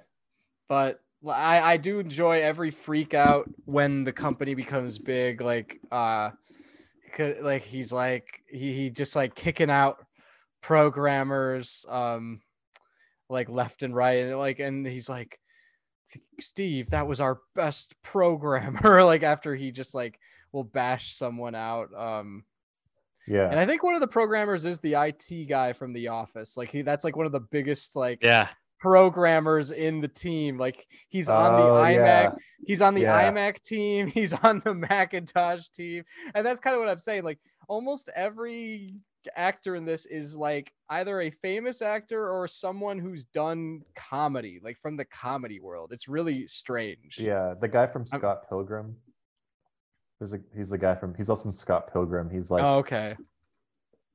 Yeah, there's a part in Scott Pilgrim when he goes to fight Ben Schwartzman, and then he's in it, and he's like, yeah, the second and third album are the best albums. And then when he goes back in time to fight him again, it's like him again, and he's like, "Oh yeah, no, like they really fell off of the third and fourth film or something like that." Like he says some shit like that. But And he's then without the glasses. oh, okay, yeah. He's in Scott Pilgrim for like a bit. Yeah. In the beginning too at Atari, Roy from The Office is Yeah, Roy is the boss. Oh and yeah. he's literally like, Steve, you're very smart, but you just are such an asshole. Yeah. Mhm. Which is the big theme is that he's an asshole, and then we get like a bunch of montages, and then in the end, he's back at Apple, and there's like a microphone set, and he's like, "What inspires me? It's the ones who Yeah, push the needle that are the yeah, he most does like, that speech where it's like yeah, the oh ones who, and god, he's like crying as he's saying it, which is yeah, really dumb, where he's like, the ones that are crazy enough to Here's invent to the the crazy future too. ones. oh Yeah. Yeah. dude, yeah, cringe, bro, Yeah. cringe, so cringe. Just I don't know anything that's really redeemable about the picture. Um, I really And don't. also J.K. Simmons is Oh, always dude. on the board, and he's just Yeah. clearly reading. That is like moments where his lines where we're talking about like this is the Wikipedia page movie. J.K. Yeah. Simmons is literally reading like events that are happening. Yeah. Steve, we have to put we have to put more money in the Apple too. It's 70% of our revenue. Like just keep hearing all these facts from the Yeah. days of Apple being read to you by these actors, you know. Yeah. He would have never done that role post Whiplash, but since this was 2013 and he was kind of like, you knew his face, but you don't know what his name was until like after Whiplash, But this is Yeah, he was still more of a revered supporting yeah, actor, he's like a bit you know. player. He's like a day player before. Yeah. Yeah. Yeah, but yeah, I don't know what if I have much left about this movie either. Other than that, I just think like it's just it's a rare thing when movies are made side by side of this vast difference of quality, and I think it's a glaring thing to point and worth pointing out. Yeah. I think next time we do a podcast, we should watch uh Steve McQueen's Shame, and then we should watch Ashton Kutcher's Spread. Oh, those are the same? Those are like Michael, they're both playing like Playboy, like sex addicts or something like that. Oh, wow. Yeah. And it's like one really revered director with Michael Fassbender, and then there's like the Ashton Kutcher one.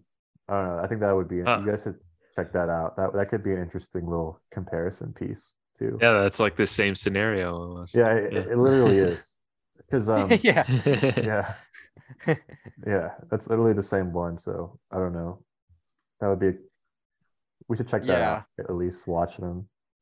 Yeah. I will say like Steve Jobs is a fun like drink watch with like friends, you know. I remember like laughing a lot Yeah. watching it. So if you're trying to hate watch something, I think it fits the bill there. I was really physically cringing the whole Yeah, time. just Yeah. also be ready to like for your brain to hurt, you know. I mean, I'm a guy who likes, you know, cringe, but you know, we all have a limit on how much we can take, of course.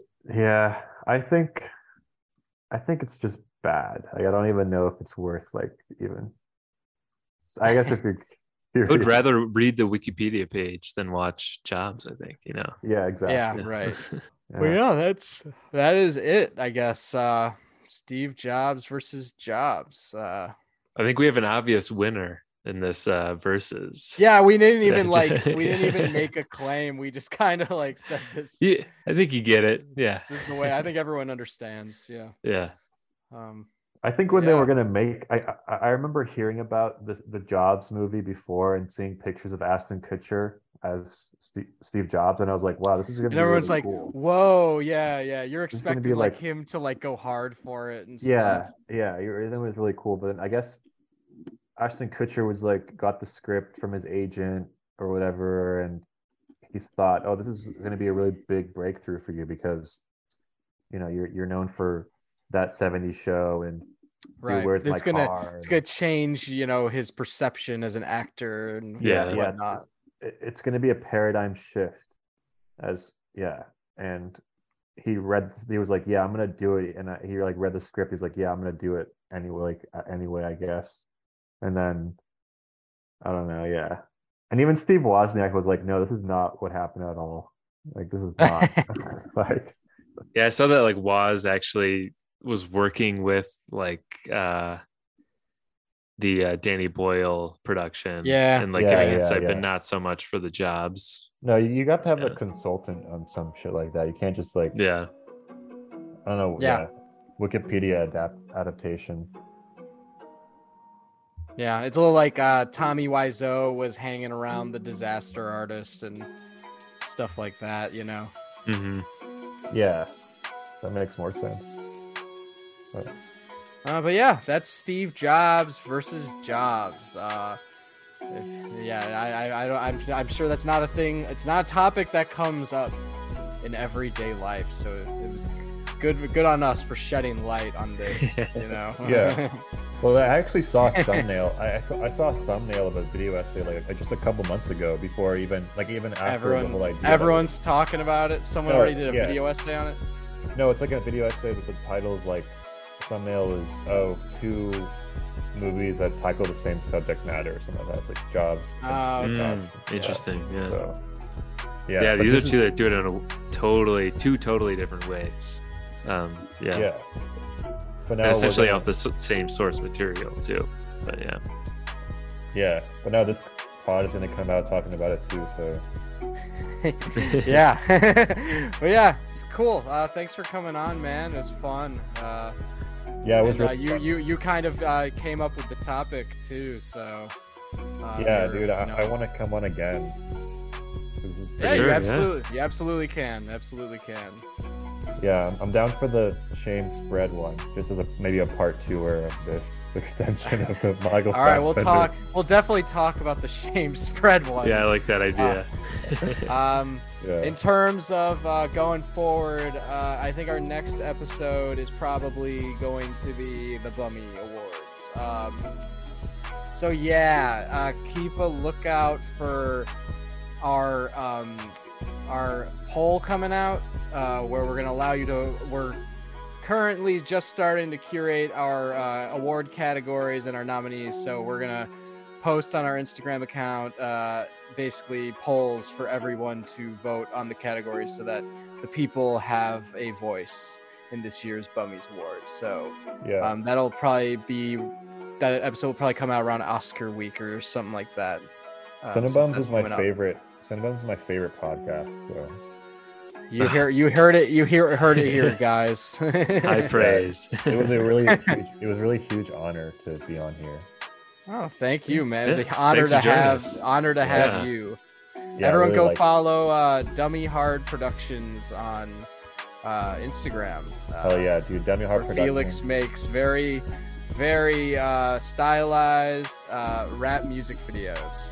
Yeah, for man. a lot of LA artists. Yeah, I'm about to go listen to the new Yeet album. It just dropped like 30 minutes ago. Yeah, I don't think we've ever talked about Yeet on the podcast, but I don't think definitely, never. I'm definitely into. Yeah, I didn't know there was a Yeet album dropping. Of course, it's supposed to be 2 a year. Really good. Yeah, but anyway, yeah, Cinnabums. It was really cool, and this was really fun. Like my first podcast ever too. So, but nice. Yeah, is there any way you want to sign yourself off since you signed off the breaks? Yeah, Cinnabums, Felix Kristensson, John Newing, and Lucas Sky on him beat. We out here. Nice. All right. That's cool.